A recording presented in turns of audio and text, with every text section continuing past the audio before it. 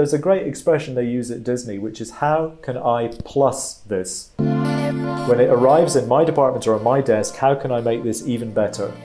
If somebody's sense of power or achievement or doing their job comes from making other people feel miserable, I think they've misunderstood the job description. Yeah.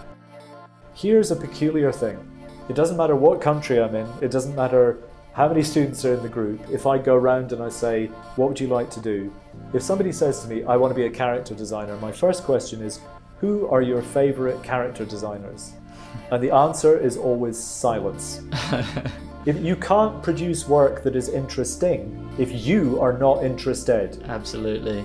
We should be visually curious and visually inspired. And there is nothing inspiring about a flat, empty white wall. Welcome to this much anticipated part 2 of my podcast with Fraser MacLean. Fraser MacLean began his career in animation with his work on Who Framed Roger Rabbit 1988. He has since worked for Passion Pictures, Cambridge Animation Systems, Teleimagination, and Disney on such films as Space Jam and Disney's Tarzan. His book, Setting the Scene, is an essential book on animation layout, and if you are able to get your hands on one, I would highly recommend that you read it. We've got a really fascinating conversation coming up, but before we get into it, I want to address all the video creators who are listening, or anyone who has the potential to be a video creator. This podcast episode is sponsored by Storyblocks. Storyblocks is helping creators to bring stories to life by providing an unlimited library of over 1 million royalty-free, high-quality video, audio, and images through cost-effective subscription plans. Storyblocks Unlimited All-Access Plan gives you unlimited downloads of everything in their library. That way you can try out multiple options quickly without worrying about being charged any extra. I love that about their service. In addition to their HD and 4K footage, they also have vast libraries of audio sound effects, music, which, by the way, you can use in your video productions without worries of copyright, images, and After Effects templates. These are all extremely useful libraries to have access to as creatives, and these assets are all under the same subscription plan. You pay once, you get in, you have the whole buffet. For someone like me running an independent YouTube channel, stock footage makes sense in a lot of situations. It would cost me so much to travel to some of these locations and shoot these myself, or even something like creating a lens flare. I could try to construct my own lens flare, but it's much more efficient if I use this vast library of stock footage to find the exact anamorphic lens flare I need, which already exists. So, click the link in the description or go to storyblocks.com/Howard Wimshurst to learn more about Storyblocks. Now let's get on to this part 2 interview with Fraser MacLean. Enjoy. You know who Andreas Deja is? Yeah, I love his Okay, work. so Andreas Deja and myself, we're roughly the same age. And Andreas, the first time I met Andreas, he was one of the animators that came from Disney to London to work on Roger Rabbit. And on Friday nights when we'd be in the Edinburgh Castle pub in Camden, I sort of know Andreas a bit to say hello to, but he doesn't really know me from a crack in the pavement. But anyway, when Jungle Book was released, which was at the end of the 1960s, its release in Scotland, I would have been about 8 or 9 years old. And I remember going to see the film, and they sold more tickets than they had seats. It was packed. Wow. And I went home just thinking, oh my God, that was wonderful. At exactly the same time, when it was released in Germany for the first time, Andreas Deja and his parents were sitting watching it in a cinema in Germany. And Andreas went home and didn't just say, that was wonderful, can I save up and we'll go back and see it a second time? He wrote a letter to Disney and said, when I'm older, I want to work for you.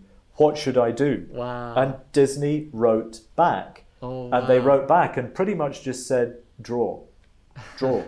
Keep drawing. Full stop. And let us know when you're older and we'll look at your drawings. That's amazing. And then Andreas, he became a legend in animation. Exactly. And he was, mentored by, because many of the 9 old men were still alive. Yeah. So when I was working on Tarzan, Joe Grant was still alive, Mark Davis, Frank Thomas, Ollie Johnson, Ward Kimball, these, and even, the Eric Larson, Wooly Writham and all those guys were, so a lot of the people in Andreas's era and, Bill Croyer and all those people it was the 9 old men who taught them. So it was a question of aspirational, what you imagine is possible.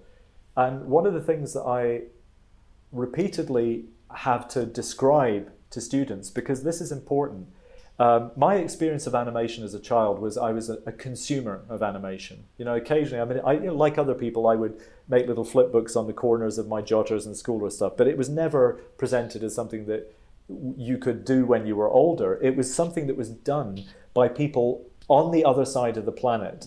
And when I was growing up in the 1960s, you didn't get on a plane. We didn't travel. The people who got on planes, hardly anybody traveled anywhere by air. It was the most insanely, expensive process.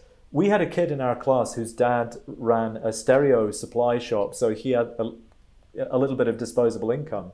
And he took his family to Disneyland one summer. And when my friend came back from it, he was like a god in the playground. Not just because he'd been to Disneyland, he'd been on a plane.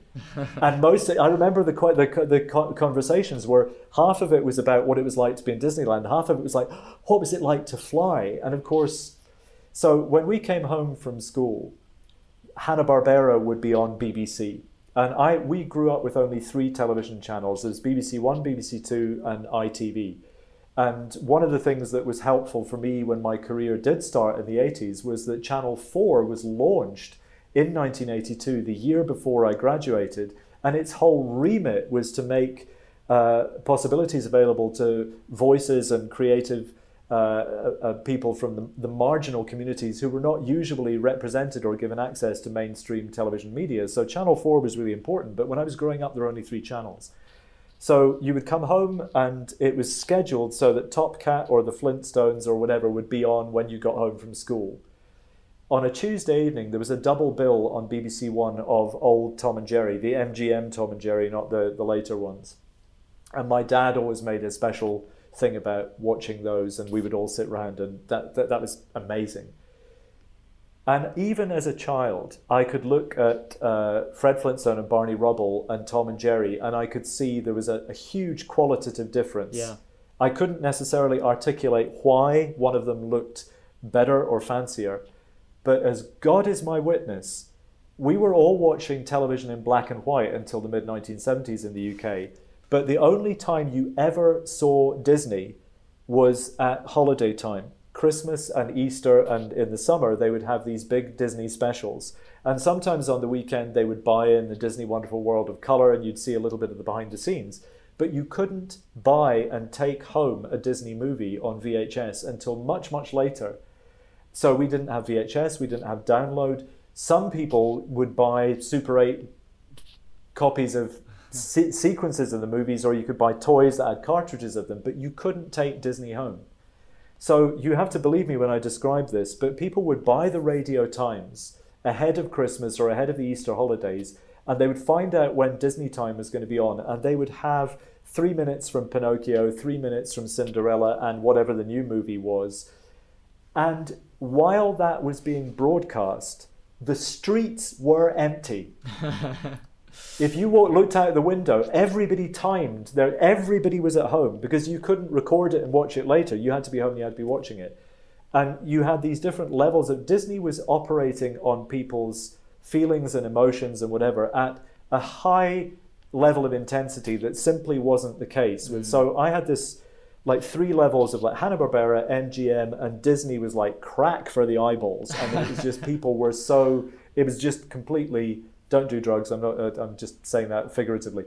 It's so when I went to art college, I was not imagining that my desire to be able to draw like Velázquez or Raphael or Michelangelo or any of these people, that didn't have a context in which to thrive. But the teachers, mostly, not all of them, but the majority of the teachers that I came into contact with in my 2nd, 3rd, and 4th year, when you had to specialize, were extremely negative and unsupportive.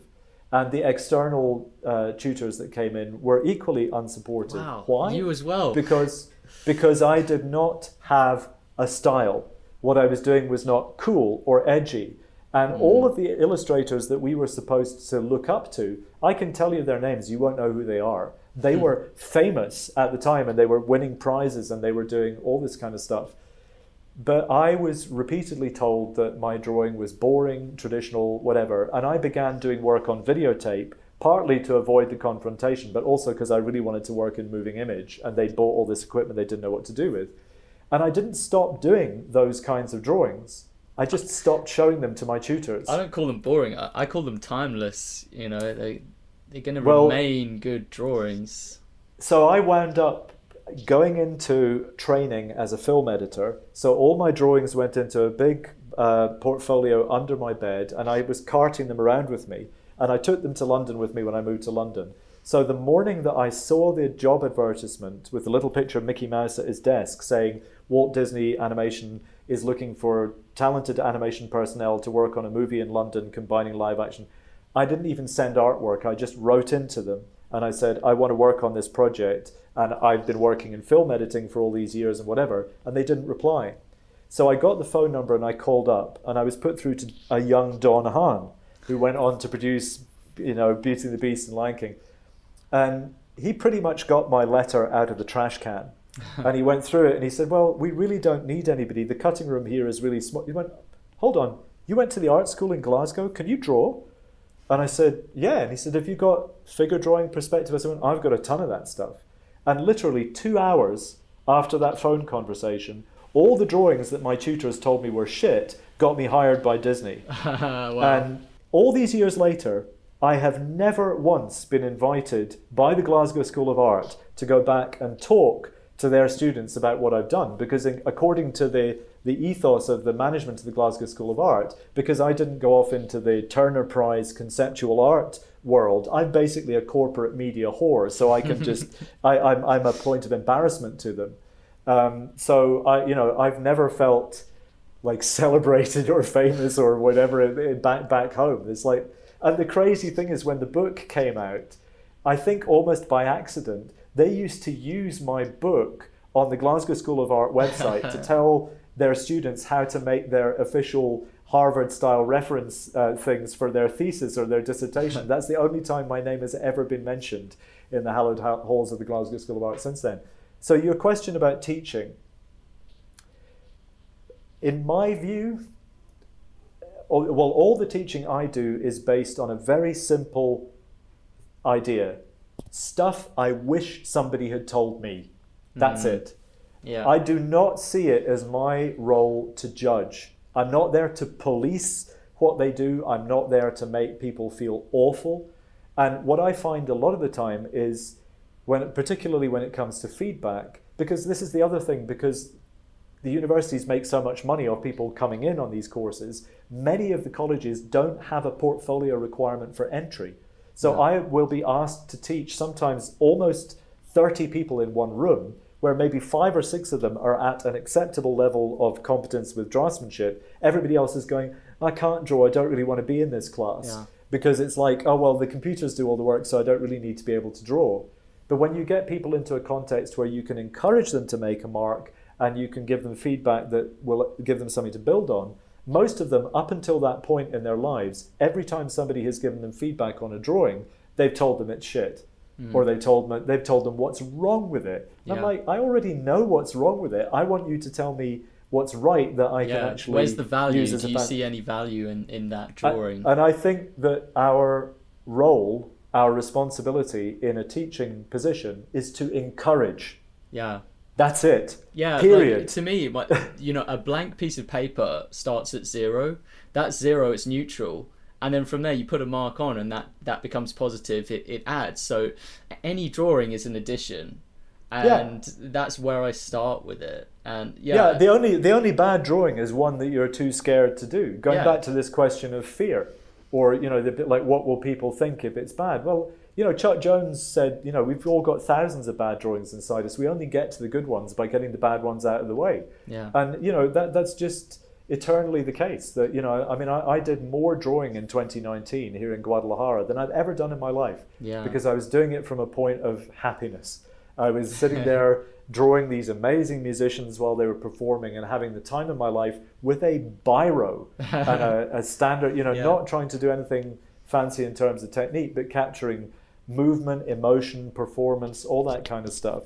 But I think that too many people, because the academic system requires giving people marks out of 10 for what they're doing, they are there to police people's behavior and their timing of their work and to act as judges. And I don't like either of those roles. I don't want to be a policeman. I don't want to be a judge. I want to identify I want to find out what people are hoping to be able to do, and then whatever it is that I can do or say or point them in the direction of to encourage them in that direction, that's what I'm paid to do. And I often make it clear to the students that the transaction financially, if they are paying in any shape or form to be in that room with me, they are my employer. I don't see the university or the institution as being my employer. So if they don't get what they want or need from me, they have to tell me, because that's the transaction as I see it. They are paying for my rent and my beer. And I if they don't get what they need, then I've failed in what I've been contracted to do. But I don't see it as my job to make people feel awful. I'm in my experience, in all the places that I've taught and where I've been around other people or in a context where I've watched teachers or instructors making students feel foolish or miserable or small in front of their friends, that always sticks in my craw. I just think it's an indication of lack of self-confidence on the part of the teacher. Yeah, it's insecurity. It's got to be. Yeah. How do you think a student would fix that if they've been damaged by, bad teaching? Would you say it is just trying to get back to having fun with the drawing? Yeah, that's an interesting question, because in effect it's a kind of bookend to what we were talking about a moment ago, where I was saying, well, don't trust all the people that tell you how wonderful you are on Instagram. I think it's one of the reasons that people do rush to the internet to get reassured that they're not awful people because they spent the day being told. So obviously we're more likely to listen to people that are being nice to us. I think here's the thing. If you think of it in terms of music, when somebody is singing, when they're not hitting the note.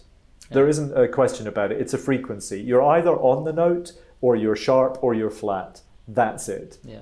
And in most instances, if you look at three-point perspective, or if you look at anatomy, or you look at proportion, or you look at depth, or any of those things, one of the reasons it still and always will make sense to draw what you see. There's all this thing about, you mustn't try and be a camera. You mustn't try and be photographic. I don't agree, because the only way to try and be a camera is to cover one of your eyes.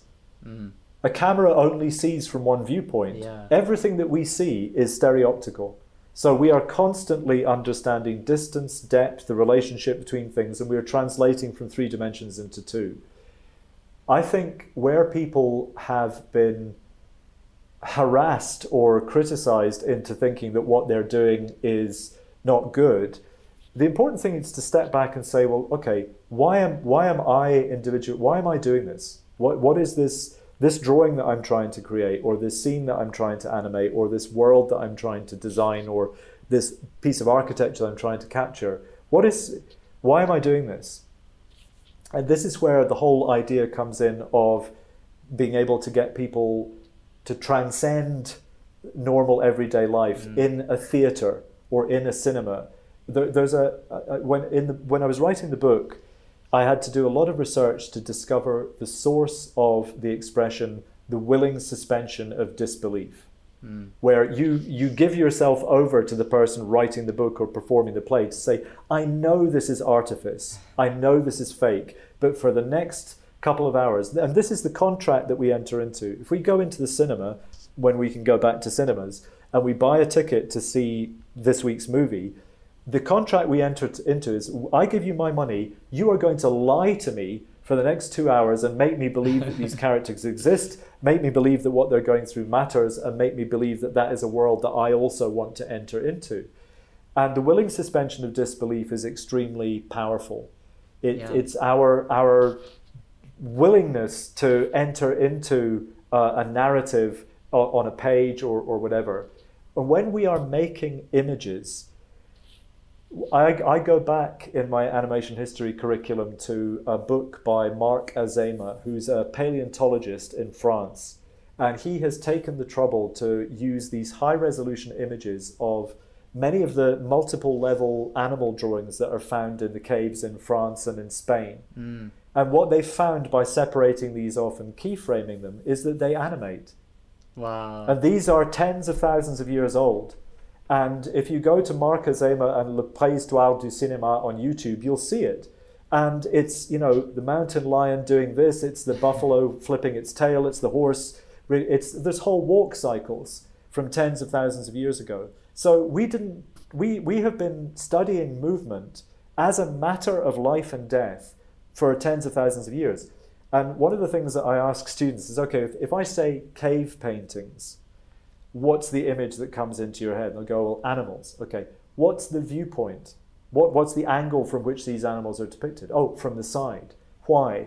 Because the only people who knew what one of these animals looked like face on did not live long enough to make an image of what they wanted looking at. So it gets back to this idea of whether we have to draw or play music or flavor our food or whatever. It's about, are we alive? Yes, we're alive. So what does that require of us? What's the deal? Like, we have breath in our bodies, we have a pulse, we have blood, we have eyeballs, we can see this. In philosophical terms, if you look at the universe, it's a big, dark, empty place full of not much else. And so far, we seem to be the only ones alive. And I'm not so bothered about the idea of us being intelligent life, because we're clearly not. But we are sentient. We are aware of things. And I think our job in the universe, as the little composite bits of carbon and whatever we are, the thing that we are able to offer as our reason to be here is that we are aware. Yeah. And we share our awareness of danger or love or wonder or something that's funny through how we communicate. Yeah. And we are blessed with the fact that not only can we communicate by touch or sight or language, we can communicate pictorially. Yeah. We can make people's emotions change by presenting different colors. We are trichromate. We see in 3 primary colors. So all of these issues, if you take the design of the multiplane camera at Disney, the multiplane camera is a proscenium arch theater turned on its side.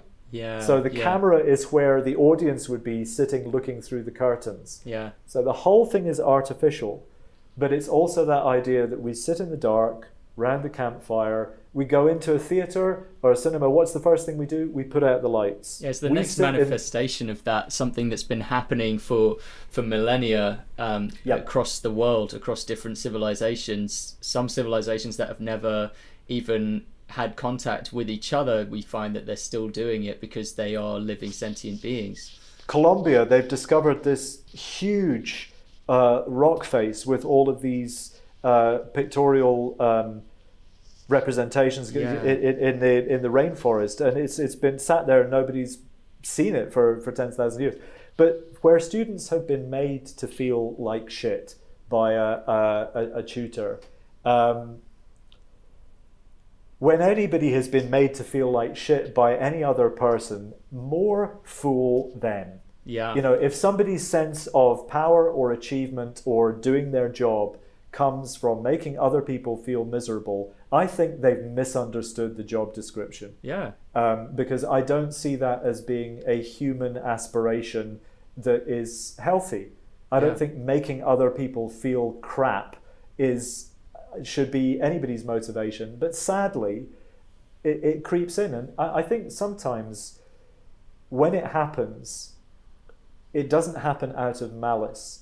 I think a lot of the time it happens because the teachers in these institutions also know that the framework within which they are trying to teach is wrong and they can't change it. Yeah. So they are often disappointed, they feel they failed in what they're doing, and they carry a lot of pain and a lot of hurt and they don't realize that it's spilling out. They don't realize that it's not, a lot of them go home unaware of the fact that they've made you cry, or unaware that, because they go home and they cry too. It's a really, really, this is why I think the situation needs to be addressed, because it is causing people so much sadness and causing people so much discomfort and uncertainty, and that should not be the function of it. But it can only be the function of it if there is no consensus about why we are learning these skills.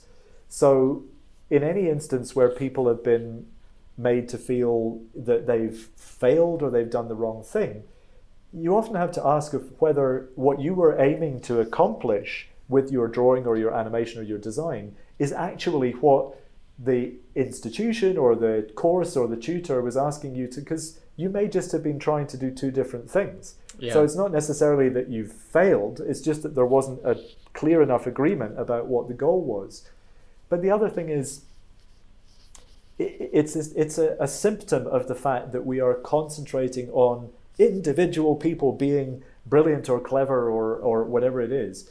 And the anonymity of being one of the builders of the cathedral or one of the players in the orchestra, that's what's so great about being in that big long crawl of people on a movie credit, is you're just one of thousands of people making people go, ooh, when they sit in the dark and watch it. And it's, occasionally when people find out that you played a part in it, it feels terrific. It's really nice when people say, oh, wow, you worked on Roger Rabbit, that's so cool.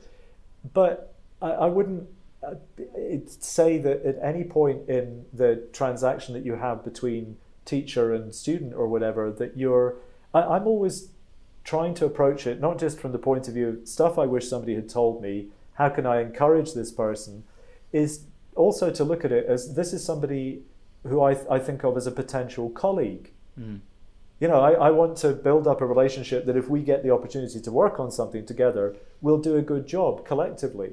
So it's not that idea that, I'm this high up the ladder and you'll never catch me or whatever. There's lots of people that I've taught that have gone way past me. I mean, they are so much better than I have ever been at any of the things that I can't count the number of students that have overtaken me.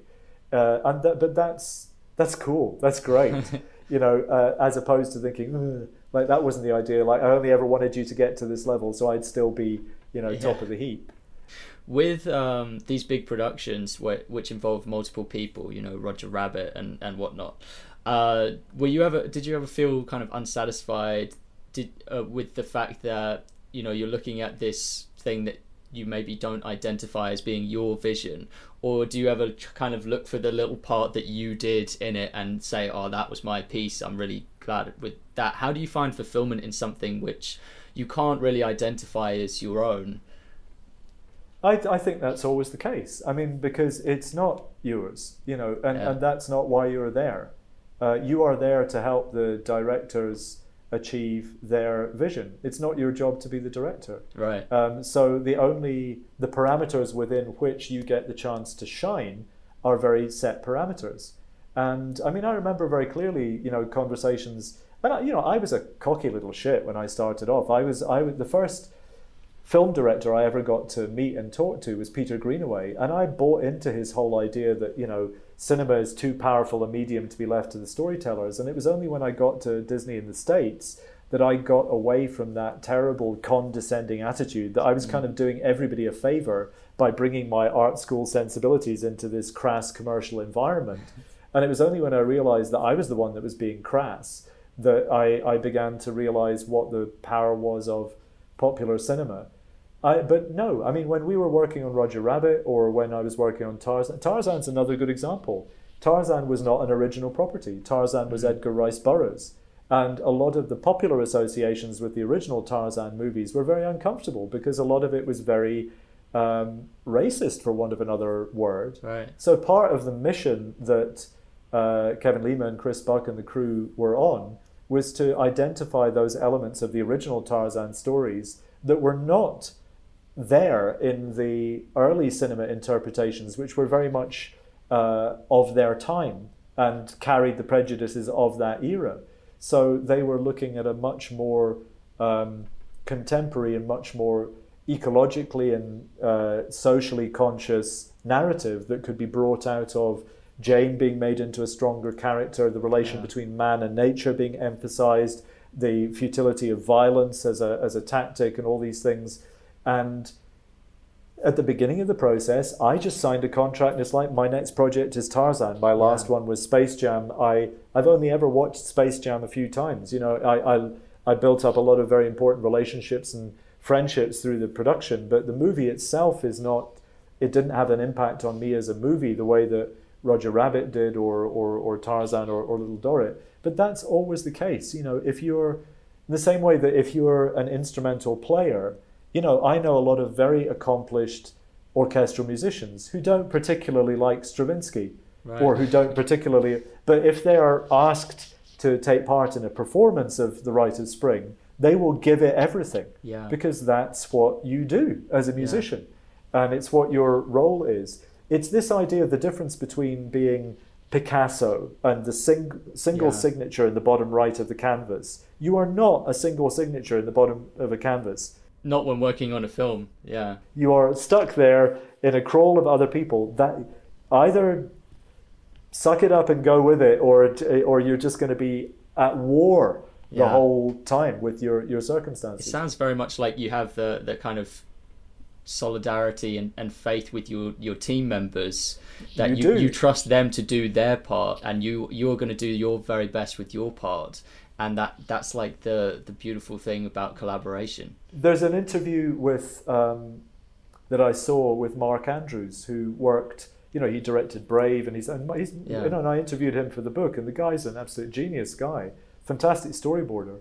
He wasn't particularly keen on having to work on Ratatouille, because he didn't particularly like the underlying scenario, but he found what the area was that he could really sell and get. That's part of you have to psych yourself up for the journey that you're going on, and just say, okay. It's like you can actively find a way to like things, especially these like films that are very likable, like, you know, with Brave or with Ratatouille. There's something in there. You might not like the whole thing. I personally do love Ratatouille as a film.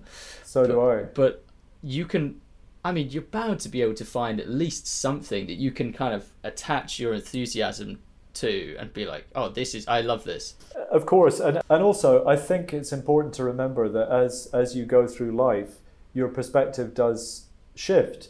So some of the things that I was very snitty about when I was starting out, I look back and I just think, if I'd been a little bit less sure of myself, and I don't think that's very good, I missed out on some stuff because I was being too superior to everything, because I just thought I was above all of this, and that took me a good 10 years to knock that out of me. But once it was out of me, there's a great expression they use at Disney, which is, how can I plus this? When it arrives in my department or on my desk, how can I make this even better? Right. How can I plus this? I like that. Yeah. And I think that's the way to go about it. Because you do have to, you know, it just is not humanly possible for an entire crew of people to be working on a project, whether it's a movie or anything else, and just think, this is what I was born to do. Because you start off, and quite often it's like, yeah. And then, and some of the things that people start off, Lion King is a great example. It is only an accident of history that, you know, all these people said, oh yeah, Lion King, I knew that was going to be great. When Lion King was being made, it was the poor cousin. Pocahontas was the big sexy project everybody wanted to get onto, and that was going to be the groundbreaking. And it doesn't look that way looking back. No, Lion King is like an absolute classic by now.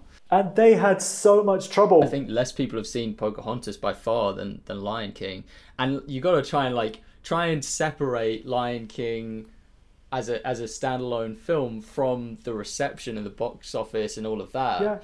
Yeah. And that's how it was during production. It's like they didn't know which one was going to do so well. Yeah, and I think that we can't know everything. We can't see the future. We can't. But I think it's really important to be positive and respectful about what you're doing. I think that's one of the difficulties when we're younger. We want the world to be perfect, and we don't want to compromise, and we want, a lot of the idealism that we have when we're younger, it gets chipped away at a lot of the time, and we're having this conversation on the 13th of January.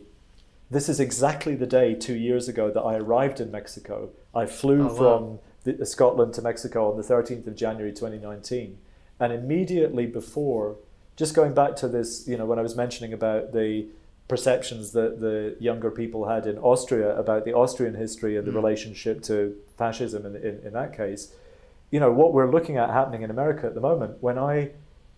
Just before I came to Mexico, I had a trip to Costa Rica, and then I spent a week at the Fredrikstad Animation Festival in Norway. And I'd been teaching in Norway for 3 years, and I was responsible for helping organize some of the international guests at the festival.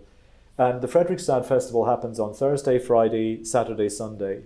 And on the Sunday morning, they arrange a tourist trip for all the international guests. But I was interviewing Kieran Duffy, who was the art director on Breadwinner, in the afternoon. So we didn't go on the tourist trip, and we went to have coffee to talk through the questions.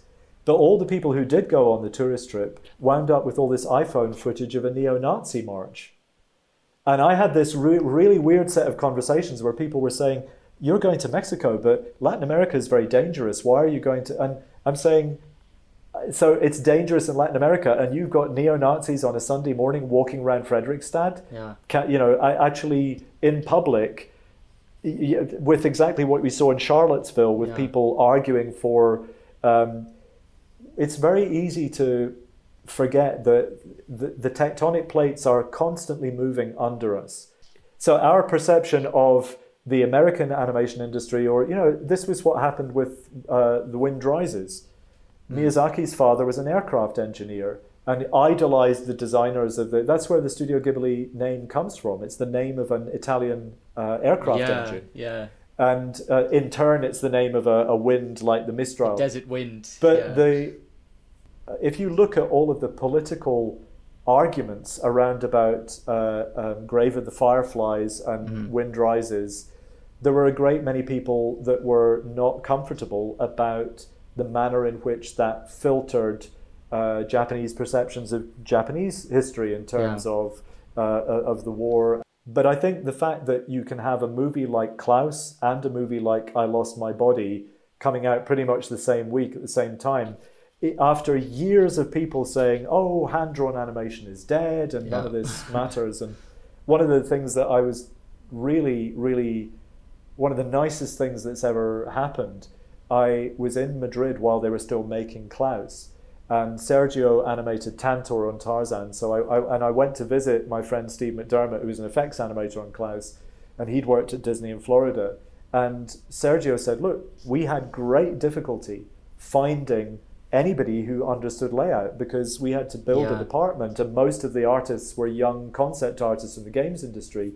Could you come in and do a presentation about it? And I was like, yeah. So I went in on a Friday evening to the Klaus studio, thinking that because it was Friday evening, they would all just go to the pub and I would have like 4 people and that would be it. And the room was packed.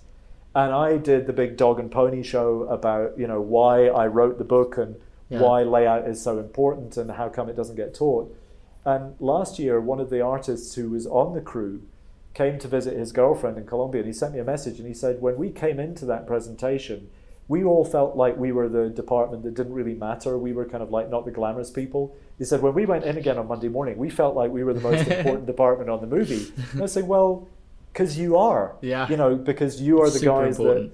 And that was why, the book was written really out of frustration that, again, in the university context, all the skills that were being discussed were the skills of the character animator. The glamorous skills, the skills that are kind of romanticized. It's romanticized to be at the lightbox table and flipping through keyframes.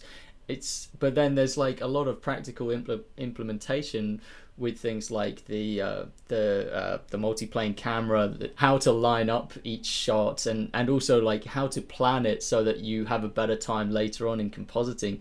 These are not quite as romantic, but try making a film without those experts. And here's the deal, and I hate to blow everybody's cover, but if you sit down as a character animator at Disney on any of these movies, your start and end positions for the character are worked out by the layout department. You don't do it. Yeah. You don't decide where they are. You don't decide how big they are in the frame. You don't decide the path of action. You don't decide any of that shit. Yeah. That's all worked out. I mean, I'm overstating the case, but the idea that all of the brilliance of the performance and the staging and the choreography comes from the character animators is simply false.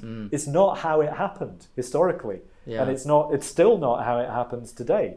And the idea that, the first college that ever invited me in to teach, I had the course leader, when I was saying, well, you don't have any of the kit to do layout properly, how do you handle it? And the course leader was like, what's layout? And I'm like, you are supposed to be teaching this to a university degree level, and you've never heard of this. And because I asked a lot of people that I knew in the industry who were layout artists, it's like, am I being an idiot? Is there a book out there and I just can't find it? That's how you know your book is needed, that you couldn't find a book that you wanted. Because I was building up my own library of books on storyboarding, and the response everybody made was, the book is not there yet. It would be great if somebody wrote it, but it's going to be a really difficult thing to do because everybody has a different definition of layout, which is why one of the opening chapters is called What Do You Mean by Layout? Because everybody has a different definition. I mean, even as I was reading that, I was thinking, like, I have a certain idea in mind of what I think of as layout. I mean, I see the thing I admire about layout, not necessarily what I would contain it in, but it's like creative problem solving. The storyboard artist or whoever the visionary is, they have a vision of how they want it to look, and then the layout artist is instrumental in having a practical means to doing that. If you want a camera sweep over a landscape with like a bird soaring off into the distance, okay, well, it's cool that you have that idea, but how do you do that? And that's maybe why they're the unsung heroes, is because people seem to place way too much value on the idea and not as much value on the execution. I think it's also down to the fact that in the period of time where Disney always did behind the scenes footage, but once we had VHS and DVD and Blu-ray, it became the thing to have the commentaries and it became the thing to have the behind the scenes. And I'll give you a good example. The first group of people that I met to interview for the book was at Blue Sky Studios, and I flew over to New York and I interviewed John Canemaker about Winsor McKay, and then I traveled up to visit Rob Cardone and his layout crew, and he got permission from Fox to close the department for the whole day, and the morning was a kind of town hall meeting. Wow. And I had this tiny little stereo microphone, this tiny little Olympus audio recorder to record across a desk interviews. And I was holding this microphone up and I had people shouting. And this was people who had been in the industry since the 50s and 60s who were mad as hell that every time the opportunity came up to describe how a sequence or a movie was made, people would just walk directly past them and go straight up to the character animators and say, how did you make the movie?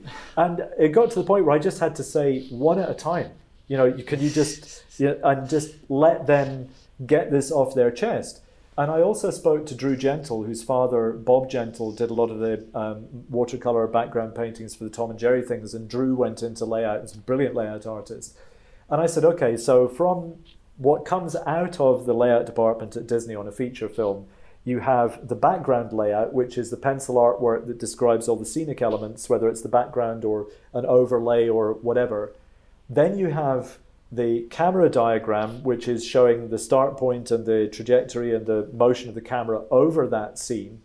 And then you have the character layout, which is the staging, or they also used to call it blue sketch, where you position the keyframes of the characters. And sometimes that's a bit of to and fro between scene planning, layout, character animators, whatever. But often the basic stuff is keyed out by the layout people, and then the character animator will follow it.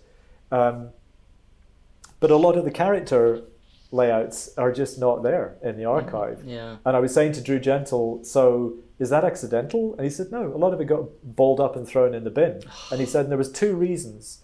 One reason was that if the layout was not as good as the character animator wanted it to be and the character wasn't on model or whatever, he said that a lot of times it was because they didn't want the evidence that it wasn't them that were, that it was actually better than what they were going to do. And they just, saw it as, I've used it, I'll throw it away, and then I can have my way with how the scene is. But a lot of people just didn't, the evidence is gone because the work that they did as a layout artist to stage the movement of it was thrown in the bin by the character animator. I'm so thankful that you came in and rescued a lot of the most amazing layout pieces from the productions, because they could have been lost to history, and then they still could. I mean, a lot of them are not kept in particularly good conditions. For example, all the pencil artwork from Tom and Jerry and the Tex Avery's is in the Doney Memorial Library. They don't have the budget. These things are in cardboard office containers. Yeah. And the Looney Tunes backgrounds, the long panning artwork, it's only because Maurice Noble and all these other guys insisted on using the same paint that was used to paint the cells, which is chemically constituted to be flexible. Right. These things are coiled up like watch springs, and they've been in there for 60 years. We had to put sandbags on them for them even to be flattened to be reproduced. Wow. And then they just coiled up and put back in the box. And some of the stuff at the Doney Memorial Library had been damaged in a flood because there's no shelves for them to go up on, so a lot of this stuff, don't imagine that it's all being kept the way that it's kept at the Animation Research Library at Disney in temperature-controlled rooms. That's how I imagine it, but I guess that's just Disney are the ones with the budget to do that, I guess. People don't have the resources. That one of the biggest archives where a lot of the big studios have their artwork stored is down a disused salt mine in Kansas. And it's not even retrievable. To go to there and go down in the lifts and it was a bit of a detective work. It's always been my favorite, or one of my favorite things to do, is to watch the behind the scenes featurettes of films. And maybe that's just because I'm a fan, but I don't know, I feel like that should have appealed to everyone, especially if you've seen a film and you were like really blown away by it. Don't you want to know what went into making it? Because to me that heightens the experience of watching it. It's like, oh wow, I'm watching a piece of art. It's an interesting point, because when I was starting out, you couldn't find that information. It just wasn't available. Other than Disney. I know Disney was consistently making that. Now that it is widely available, the peculiar thing is that a lot of students don't access it. Yeah. So here's another thing that is really just, I'm amazed that this is true, but it is. When I started out, pretty much everybody wanted to be a character animator. Nowadays, a lot of people want to be character designers. A lot of people want to be concept artists. Here's a peculiar thing. It doesn't matter what country I'm in. It doesn't matter how many students are in the group. If I go around and I say, what would you like to do? If somebody says to me, I want to be a character designer, my first question is, who are your favorite character designers? And the answer is always silence. People don't know. If some people say, I want to be a concept artist, sometimes they've got a name. A lot of people will want to be a character animator. They don't even know the names of character animators they particularly admire, so they don't go and study them. I often say there are only 3 words you need to remember from anything that I say. Do the homework. If you can't produce work that is interesting if you are not interested. Absolutely. And if you really believe that you're going to go out into what is now an aggressively competitive market and get anybody interested in what you're doing, and you in an interview can't name the people that have inspired you, what is your expectation of how inspiring they're going to think your work is?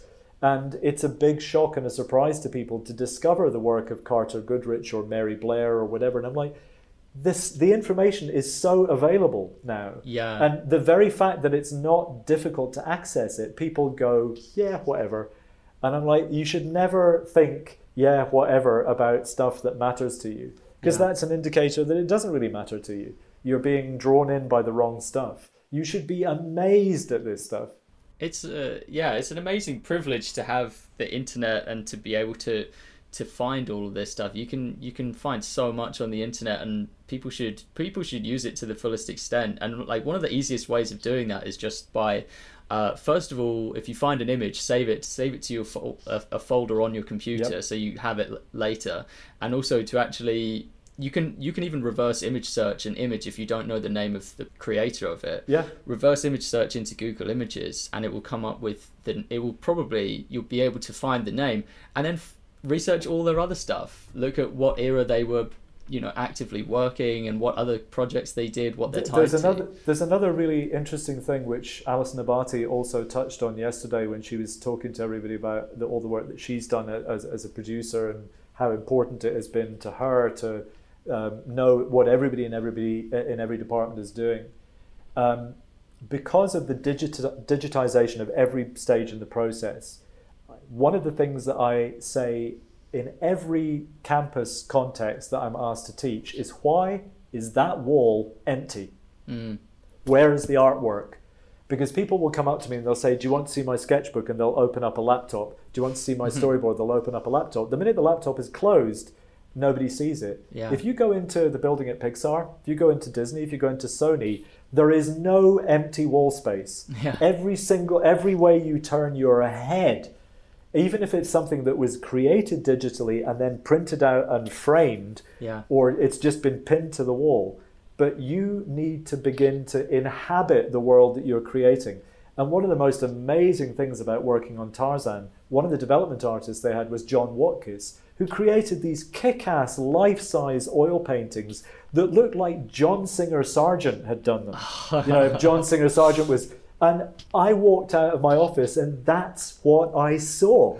I walked into Tarzan's jungle. And even though the movie wound up looking different to John Watkiss's paintings, everywhere you looked, there was work by Maurice Hunt, there was work by Doug Ball, there was work by all these extremely creative and accomplished artists, some dealing in a cartoon style, some in a very photorealistic. Dan Cooper's color scripts.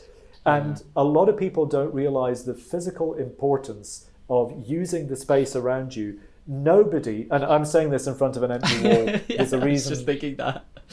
I'm in a rented apartment, so okay. I don't want to freak out the landlord. But everywhere that I am, that is my working environment, if you saw my office on the campus last year, people used to come to my office like it was a kind of freak show, because there was no empty wall space.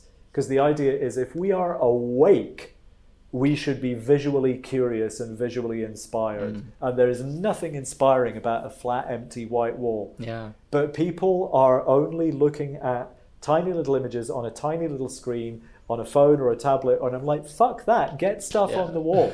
So the space that you inhabit in your cubicle or your corridor or your campus or whatever is permanently 24 hours a day sending you information about how wonderful this is going to look when it's up on the screen. And that is missing from so many creative environments these days, and more fool the people who don't understand why that matters. And yes, it costs you a bit on printer paper, but man, it pays off. Absolutely. I'm not really fully set up in my room right now, but one of my sheets, one of them's fallen down and I haven't been bothered to put it back up, but I think as soon as this is over, I'm going to put it back up.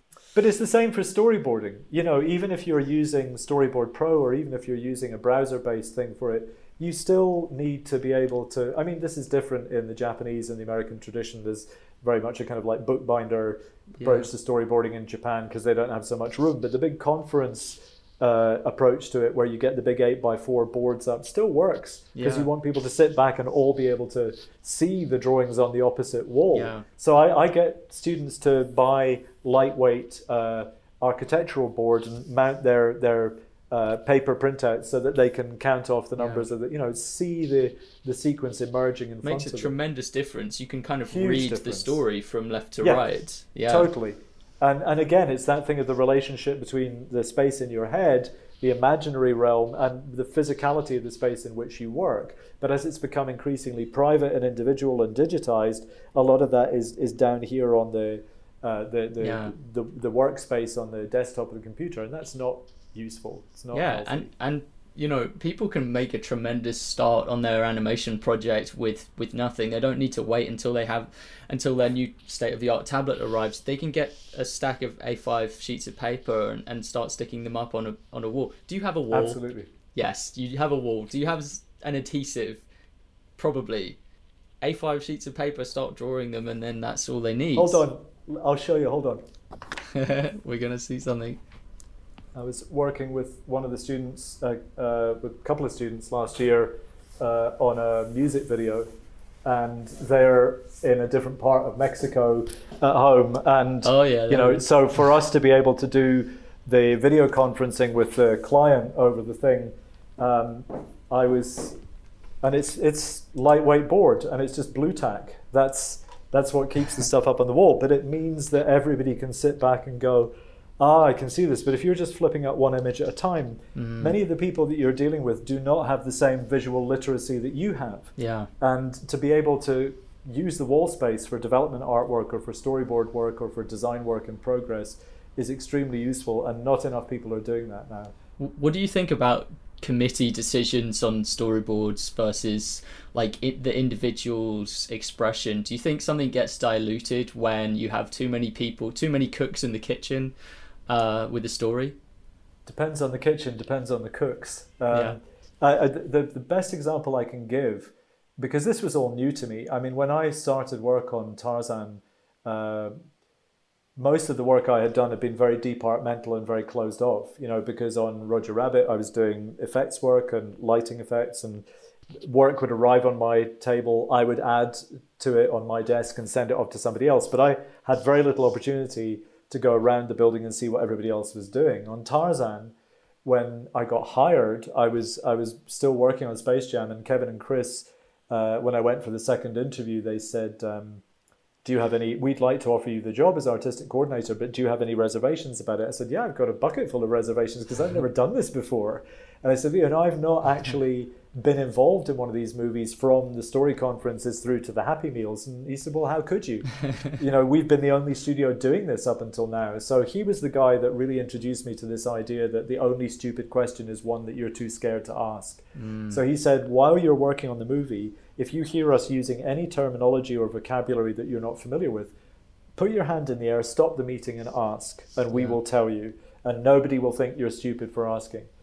And the first time that there was a really big collective conference for one of the sequences was the baboon chase, because that had to go into production first because it was a lot of the deep canvas shots, crowd scenes with the baboons, a lot of camera movement. It was intense. And you don't leave that shit till the crunch time. You get those ones out of the way early on.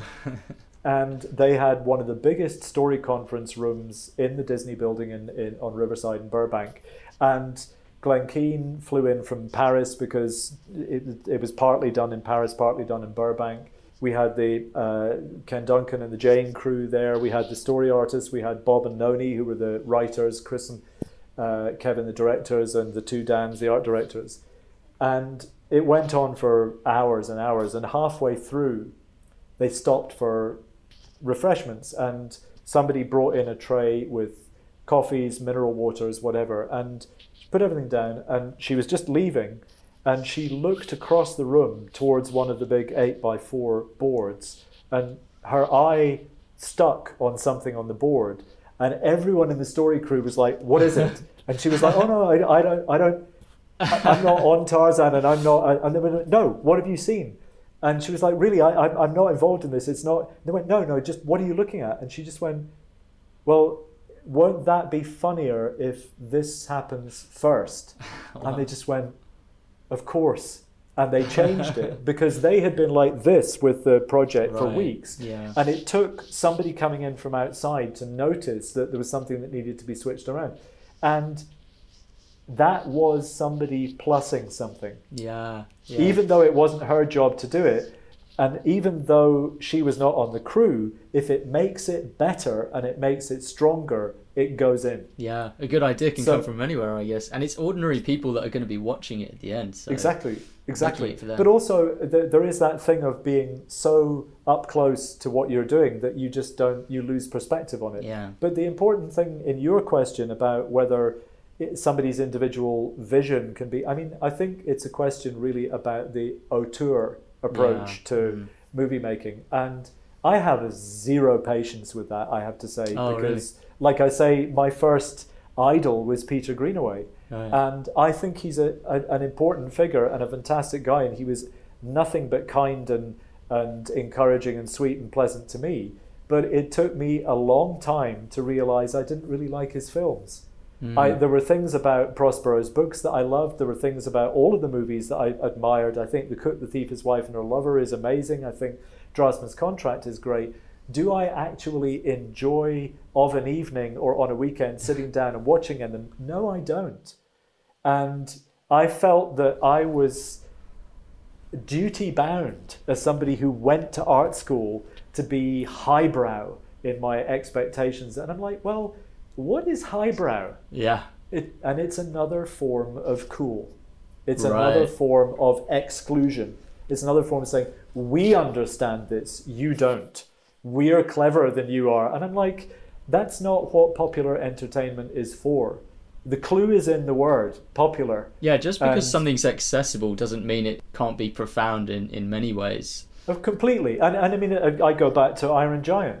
Yeah. I mean, Iron Giant is you can read it almost as a piece of Buddhist teaching. Yeah. And, you know, Brad Bird probably would think I was being a bit of an asshole and describing it that way, but that's a way that you can look at it. But if you have any sense of condescension towards your audience, you have no business making movies, because anybody is free to watch what you make. And again, I was doing this thing, a presentation about, you were asking about propaganda, and we worked on a series of Chiquita Banana commercials when I was working at Passion Pictures in London. And when I visited Costa Rica, I noticed that we were driving for hours and we never stopped passing continuous Chiquita banana plantations. And so I dug that out as an example for my advertising class, and I wound up having to use it in the propaganda class, because I discovered that the CIA, the United Fruit Company, and a psychopath called Edward Bernays had used the Chiquita Banana lady. And, you know, basically what happened was that the democratically elected president of Guatemala was overthrown in 1954 by the CIA, Edward Bernays, and the United Fruit Company. And here was this cartoon character selling bananas. That's where we get the phrase "banana republic." Oh, right, yeah. So here were animated cartoons promoting fruit products, and the United Fruit Company owned the communications network, they owned the travel network, they overthrew a democratically elected government on the strength of selling bananas. So this whole idea again of, I know that's a long way removed from the idea of auteur filmmaking, but you got to bring it back now. Well, but the point is this: if you put all of that time and energy into making a world and a characters and a story convincing, you have to have concern and respect for the people that you are aiming to convince. And in the research that I did for that pair of classes on animation in advertising and animation in propaganda, I discovered also that Frank Capra, who directed It's a Wonderful Life, he was in the American Forces film unit during World War II, but he was thinking of abandoning his career as a commercial movie maker because people were so insulting about his films, and they referred to them as Capra corn. And what made him decide not to stop being a movie maker was that he and a group of American movie makers were invited to the Museum of Modern Art in New York to watch René Liefenstahl's Triumph of the Will. And he was so horrified at how brilliant that film was at stirring up hatred that he realized that if one more filmmaker with a positive agenda left the table, it was opening things up to the negative voices to be more influential. And with what's unfolding at the moment, that has never been more important than now, because we're into this world of post-truth, post facts, fake news or whatever. So those of us who decide that our business, our work, is to create imagery to make particular stories convincing, we are part of a very powerful network internationally of people who do that. So we had better be doing it for the right reasons. For the right reasons, yeah. Otherwise, who's going to address the issues of climate change? Who's going to address the issues of social inequality and the gap between rich and poor? And down through history, you look at the history of drama, satire, comedy, whatever, you look at Walt and El Grupo, animators play a part. And I think that the idea of wanting to realize one single artistic vision smacks to me of a kind of selfishness and conceit that is not, it's like I'm the most brilliant person in the room. None of us is the most brilliant person in the room. You know, we're lucky to be in a room with other people who are not like us. And it's not a qualitative thing on a scale of 1 to 10. We're different. And I think that you know, there's room for it. You know, there's auteur movies that I can enjoy, but my most miserable working experiences ever have been working with or for people who got really successful really early on, and they think their shit doesn't smell. And they, I won't name names, but you know, it's not a great scenario, because it gives you a warped idea of your own importance, and none of us ultimately is, you know, we're kind of in service of something as storytellers. We are custodians of what we believe to be important, and we have to be prepared to defend that on, you know, something slightly stronger than I felt like it. You know, it involves too many resources and too many people, and it is designed to influence an audience. And that is not something that, you know, all those freedoms come with a matching responsibility or a set of responsibilities. I think it's, at the moment, what is happening around the world with animation as a medium or as a group of media is really exciting. But I think it's also a point which we've got to be, we have to appreciate that we are not in a separate bubble. We're not in some, you know, we are on the ground with everybody else, and the problems that are around us every day are ones that we are all going to have to play a part in solving. So it's connected. And what we do as filmmakers has real impact on the world. And it does have, and we have historical evidence to demonstrate that, and we have living evidence to demonstrate that. People are influenced by moving images. And they're influenced by stories, and they're influenced by how it's presented, where they're produced by that. You look at the amount of news footage now, or documentary footage, that is accompanied by music that is supposed to be working on our emotions at the same time as the information. You know, it is designed to have an impact. And like I say, with that comes responsibility. And it's not just about whether people think we're clever, or whether people like our work, or whether people think we're cool, or we are going to die and people will forget our names. But even though most of the names involved in Pinocchio are, most of the public generally never knew it, that movie, every time it is re-released, still kicks ass at the box office. It's a masterpiece. I absolutely love Pinocchio. Such a compelling film. Yeah. And Guillermo del Toro is doing his new version of it in stop motion, so we've got another one coming out. I wonder how that will match up. But there's a story behind that as well. If you go back to, because Pinocchio was created during the rise of Mussolini.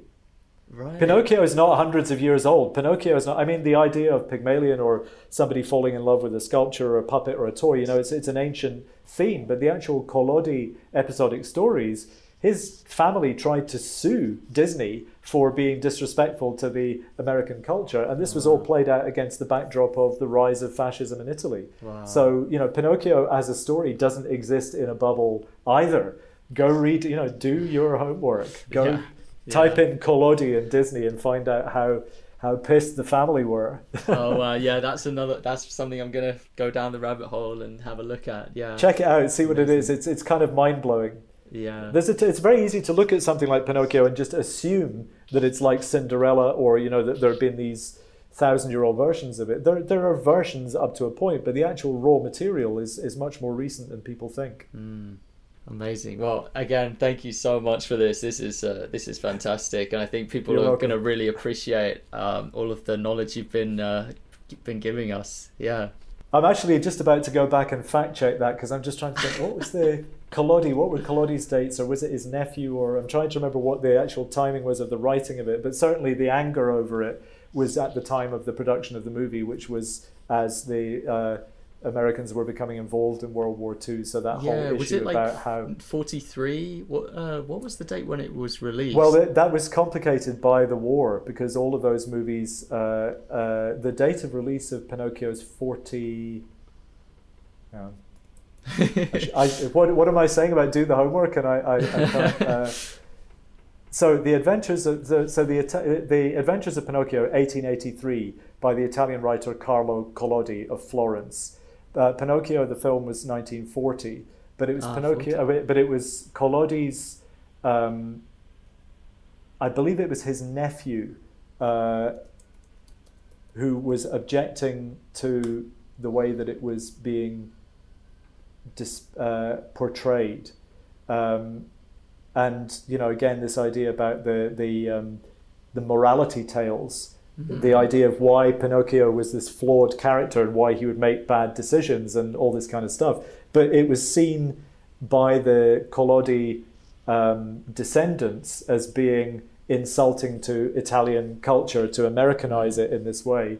And actually, for a lot of people, the only reason they know about Pinocchio is because of the Disney interpretation of it. Yeah, but the original tales, according to Wikipedia, 1880s was Collodi's original, but his family, against the backdrop of what was happening in wartime Italy, were not happy about it.